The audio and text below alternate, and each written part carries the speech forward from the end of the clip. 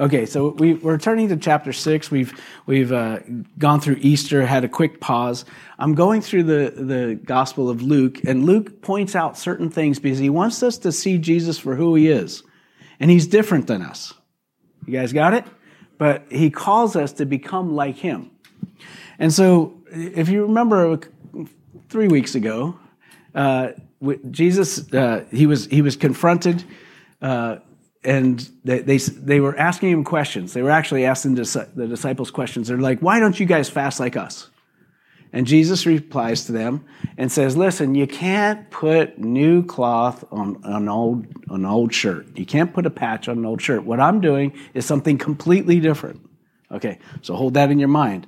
So then in chapter 6, for some reason, Luke says, I want to highlight the concept of the Sabbath in what Jesus is doing that's completely new.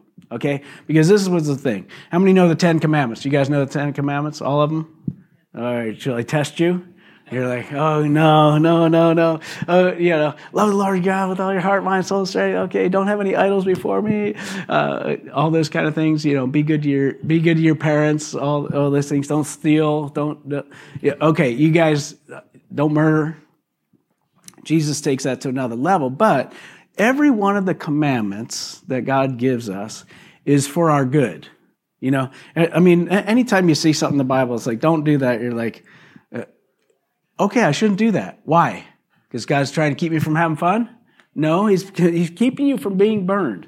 I always tell people that, when I discovered the Proverbs, when I first started walking with Jesus, I discovered the Proverbs, and we're like, look at all this stuff in here. It says, don't hang out with idiots. It's like, that's what I've been doing. It's like, don't go the wrong direction with girls. It's like, oh man, that would have saved me a lot of heartache. All that kind of stuff. Don't get drunk, don't get drunk with wine, or you'll end up spinning on, it's like, that would have been really good advice. Why? Because God doesn't want me puking on my shoes? Is that what he's trying to do? He's like, right? Some of the times I've been closest to God are calling him on the big white telephone. Oh, God. How many have ever been drunk like that? Am I the only person? Okay. That's what I love about the saints. The holy and beloved of God. It's like, anyway, Jesus saved me out of that, It's like, oh God. And it's okay. So all of that, if I would have just read the things he's like, don't do this, I would have been good. I would have had wisdom. But instead, I learned it the hard way. And then when I read it, I'm like, gosh, thank you, Lord, for telling me the good stuff. Anyway. So these guys that were following Jesus around now, the Pharisees and the Sadducees, they were trying to figure out how is it that Jesus is understanding our way of doing things. And so in Luke chapter 6, he highlights this thing of the Sabbath because everybody knows that a good Jewish person doesn't rob, steal, loves their mom, all that kind of stuff, right? You're supposed to love your mom. Everybody, okay, call your mom today. Okay, say hi to mom. Okay, where are you? But the one thing that they could really excel in was the Sabbath. It was like the one thing that they could really show off how good they were to God and everyone else. And so they didn't do all the other 11 commandments, but what they really did well was follow the Sabbath. So Luke wants to highlight this. And I just want to read the story because it's somewhat humorous and it somewhat makes me mad at Jesus. You guys ready? Here's the story. It says, one Sabbath, Jesus was going through the grain fields and his disciples began to pick some heads of grain, rub them in their hands and eat the kernels. Some of the Pharisees asked, why are you doing what is unlawful on the Sabbath? Jesus answered them, have you never read what David did when he and his companions were hungry? He entered the house of God, and taking the consecrated bread, he ate what was lawful only for priests to eat. And he also gave some to his companions. Then Jesus said to them, the Son of Man is Lord of the Sabbath. I'm sure they were excited about that statement. On another Sabbath, he continues the thought, he went into a synagogue and was teaching, and a man was there whose right hand was shriveled. And the Pharisees and the teachers of the law were looking for a reason to accuse Jesus.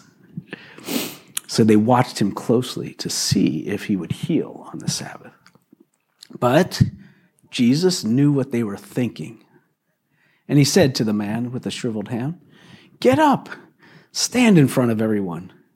And he got up and stood there.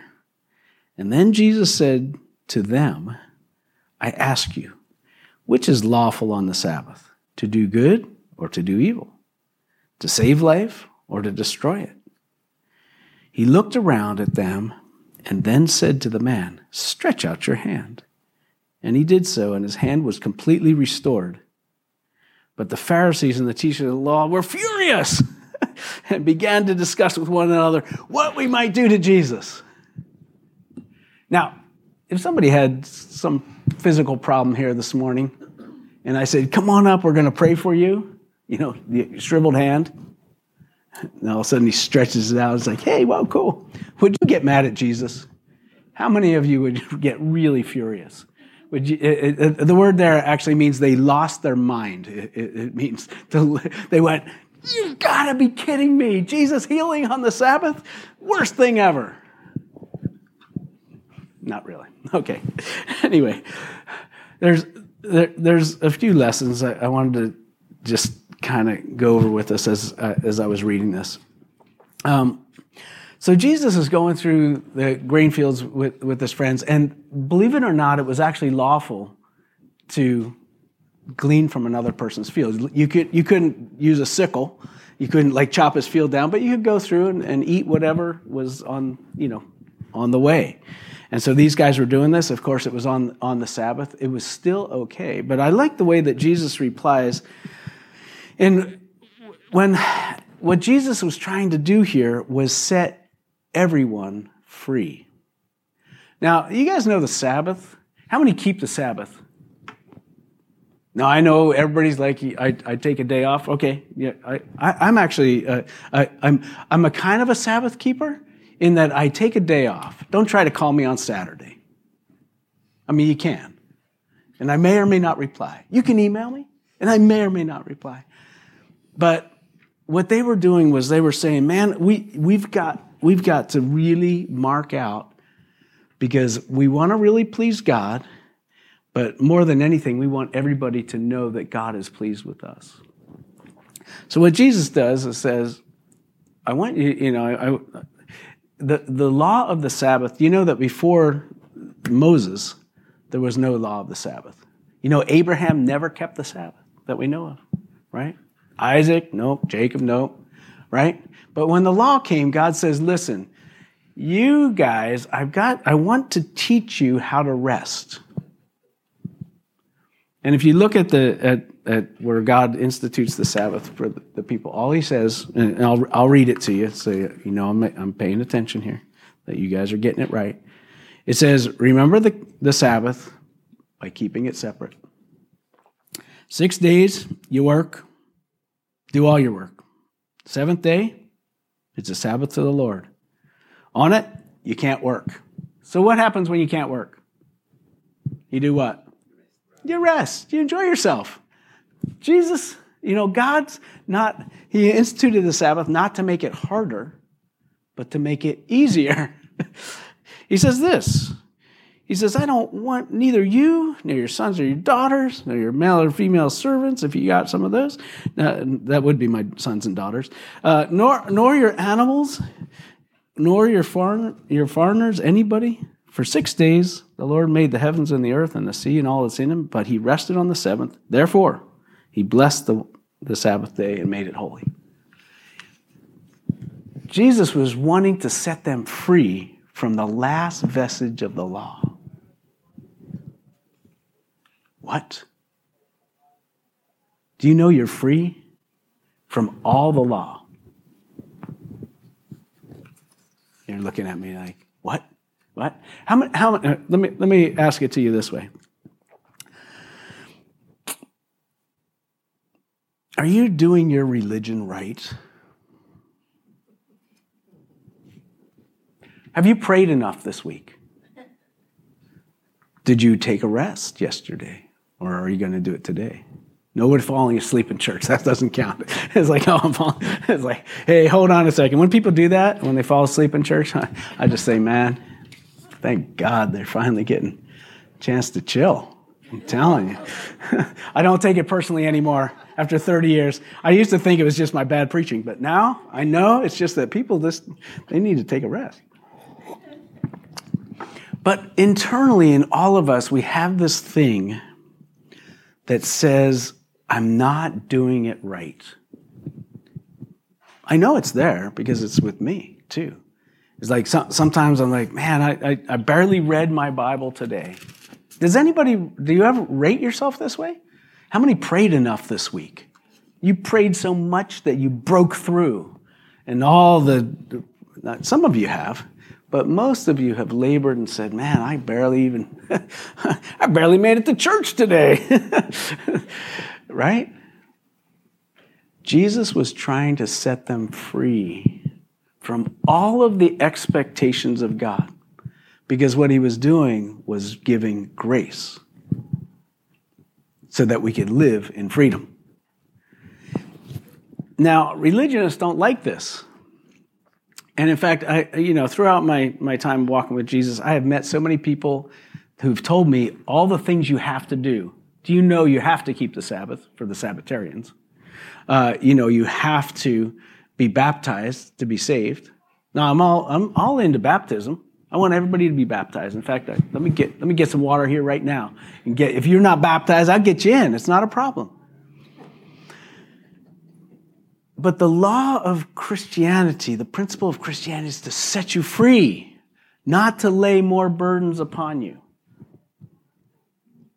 We read earlier, all you got to do is put your clothes on. What clothes? Your Jesus clothes. Holy and dearly loved, clothe yourselves. Put your clothes on. Okay? Be compassionate. These guys didn't get that. These guys, they had anxiety. Everywhere they looked, there was something wrong with what everybody was doing. Now, has anybody here ever been a critic of another person? They're not doing it right. We talked, right? And so, which kind of moves us on. I'll just move from point one. No, I won't. I think I better stay with it. That Jesus doesn't try to be politically correct. If you're a Christian, it's hard living in a world that's upside down. It's hard to say that a man is a man, a woman's a woman. It's hard to say you shouldn't kill kids unless, they're 13. It's hard. Sorry, James.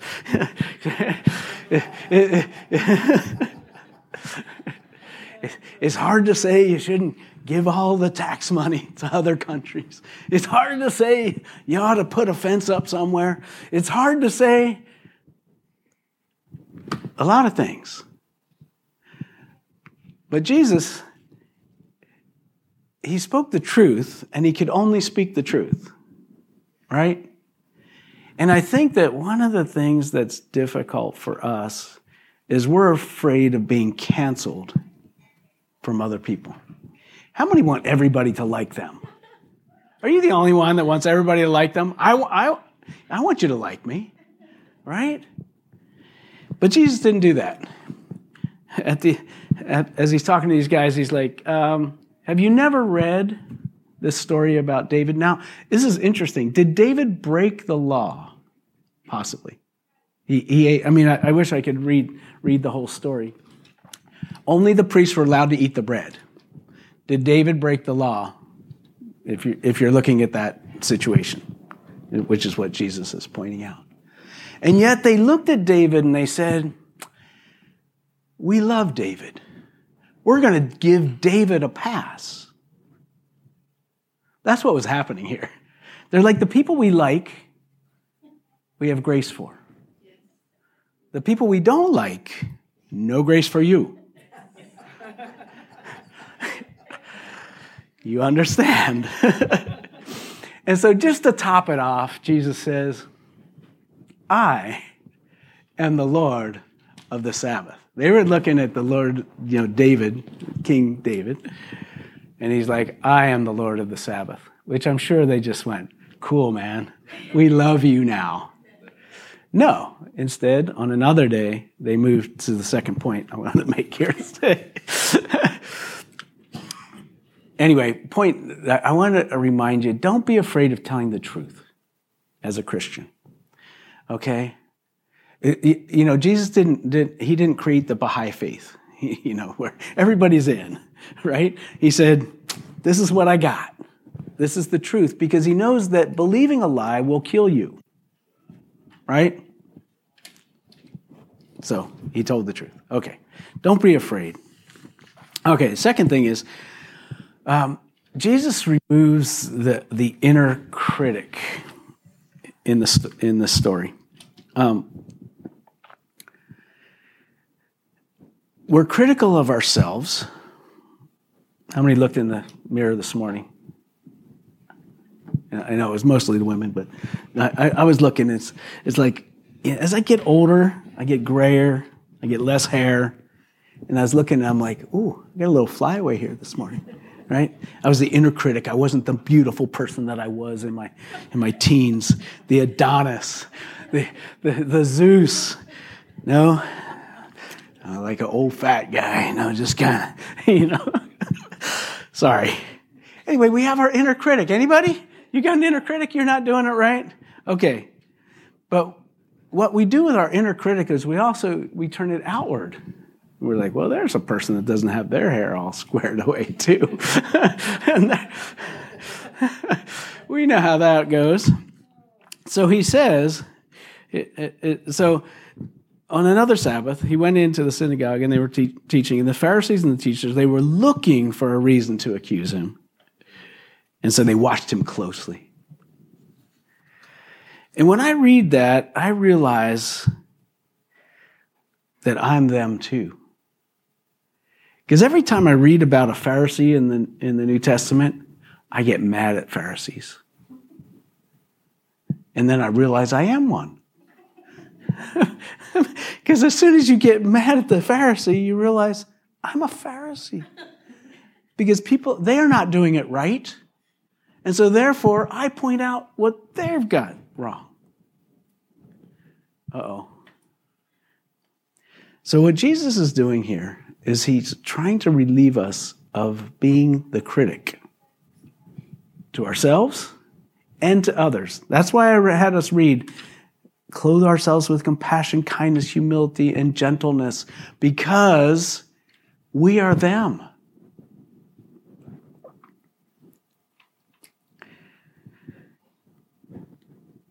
Cancel culture isn't new. It says they were looking for something. So they could cancel him. And they said, yep, he did it. He healed a guy on the Sabbath. It's the worst thing that's ever happened. And did Jesus say, okay, my ministry's over? Nope. He just kept on moving. He didn't apologize. Because you can never go wrong by having compassion for others. See, he took the critic that was there and said, I'm going to turn you guys, those that will listen, I'm going to turn your criticism into compassion. Compassion for those who don't think like you. Compassion for those that are against Jesus. And especially compassion for those who are hurting. Which brings me to my last point. And the main point.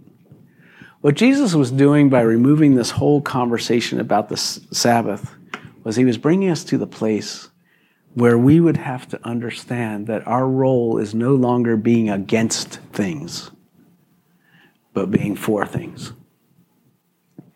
Being for the truth, being for healing. Now, it's easy to see the faults in others and to not like them. It's easy. I remember somebody said to me one time, it's easy to see the hole in a donut. I'd rather see the donut. I like donuts. Donuts don't like me, but I like donuts. And instead, what Jesus is doing with these guys is like, I can't back down here. I have compassion. Now, I want to ask a couple questions as we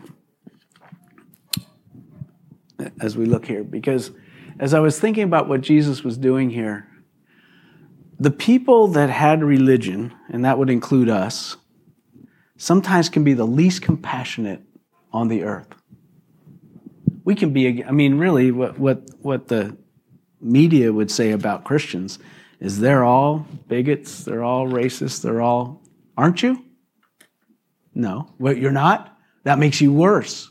Then you're fragile. Okay. It's like they get you going in 100 different ways. Like, I thought I was just trying to be me, man. You okay? All right. So I wanted to ask, and what are you compassionate about? When I watch the news, which I don't do very often, but I hear about it, and I hear about a war, do I think about those that are being hurt by the war? Does it break my heart? Or do I say, we ought to bomb some other people? We ought to bomb the other side. Who are you against in this latest war? Are you against anybody? Against the Russians? Russians. You know, we have a lot of Russians in our neighborhood. I've talked with them. I talk with people from Russia. And you know what? It's terrible. Their family is there. They don't want to be involved in this thing any more than anybody does. Okay? But what about the Ukrainians? Those Nazis?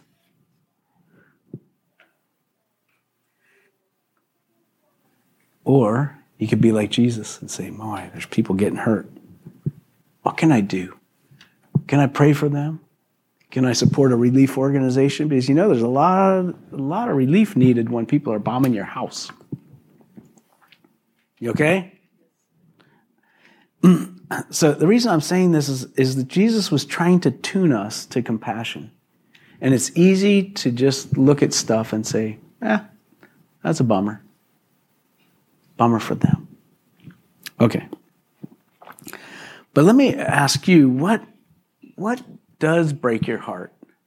Because what was breaking Jesus' heart there, he's looking at these guys and he's reading their thoughts and he says, you think the problem here is me. And the problem here is that you've lost your heart.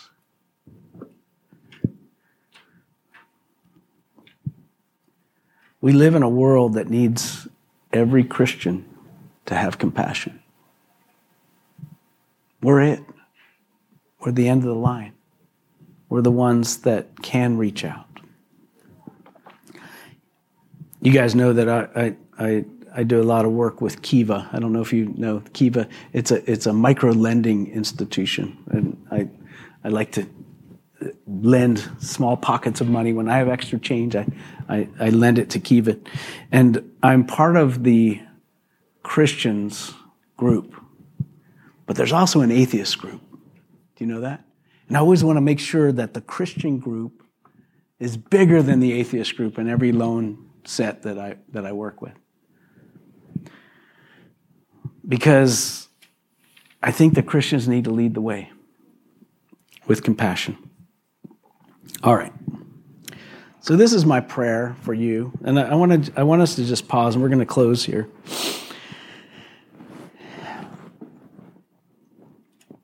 Is there a group of people or a people that breaks your heart?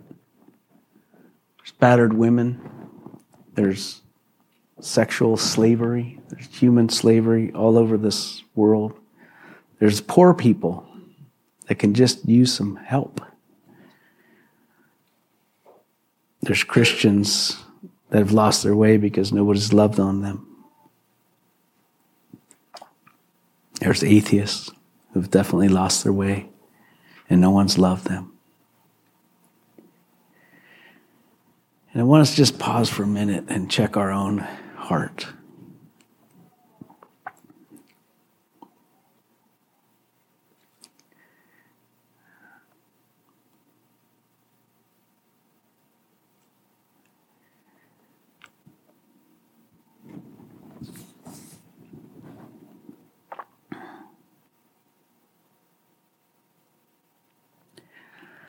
Lord, it's easy to live in such a way that we forget how many people are hurting, both the religious and the broken, and to not participate, to find ourselves quibbling about what's right and what's wrong instead of what's the best way forward to help. And Lord, that's what you've called your people to do, is to be part of the solution, not part of the noise. And I pray that with each of us, you'd speak to us. Say, what people, what person can I help today? And make a difference in their life. And as you taught us, whatever we do to the least of these, my brothers, you've done to me. Lord, I pray you would teach our heart to see correctly, to see with the eyes of compassion and mercy rather than the eyes of the law. Thank you for stopping us for a moment and helping us to know who you are. And I just want to take a moment out that it's easy to find ourselves straying from Jesus or never even coming to him. And I just want to give an opportunity this morning that if you've never trusted Jesus, or if you've stopped trusting Jesus for some reason in your past, that Jesus is calling you. And he's saying, you don't have to do it right. You just need to come to me. And if you're here this morning and that's you, I want you to share that with the people, someone that's with you today. And just say, I know I need to commit my life to Jesus. I want to see and know and follow him. And we all say that, Lord, because we know that you are the best. You're the best for us. Thank you for what you're doing in our lives. In Jesus' name. Amen. All right. With that, God bless you. Have a great rest of your day. Be compassionate to those around you. Amen.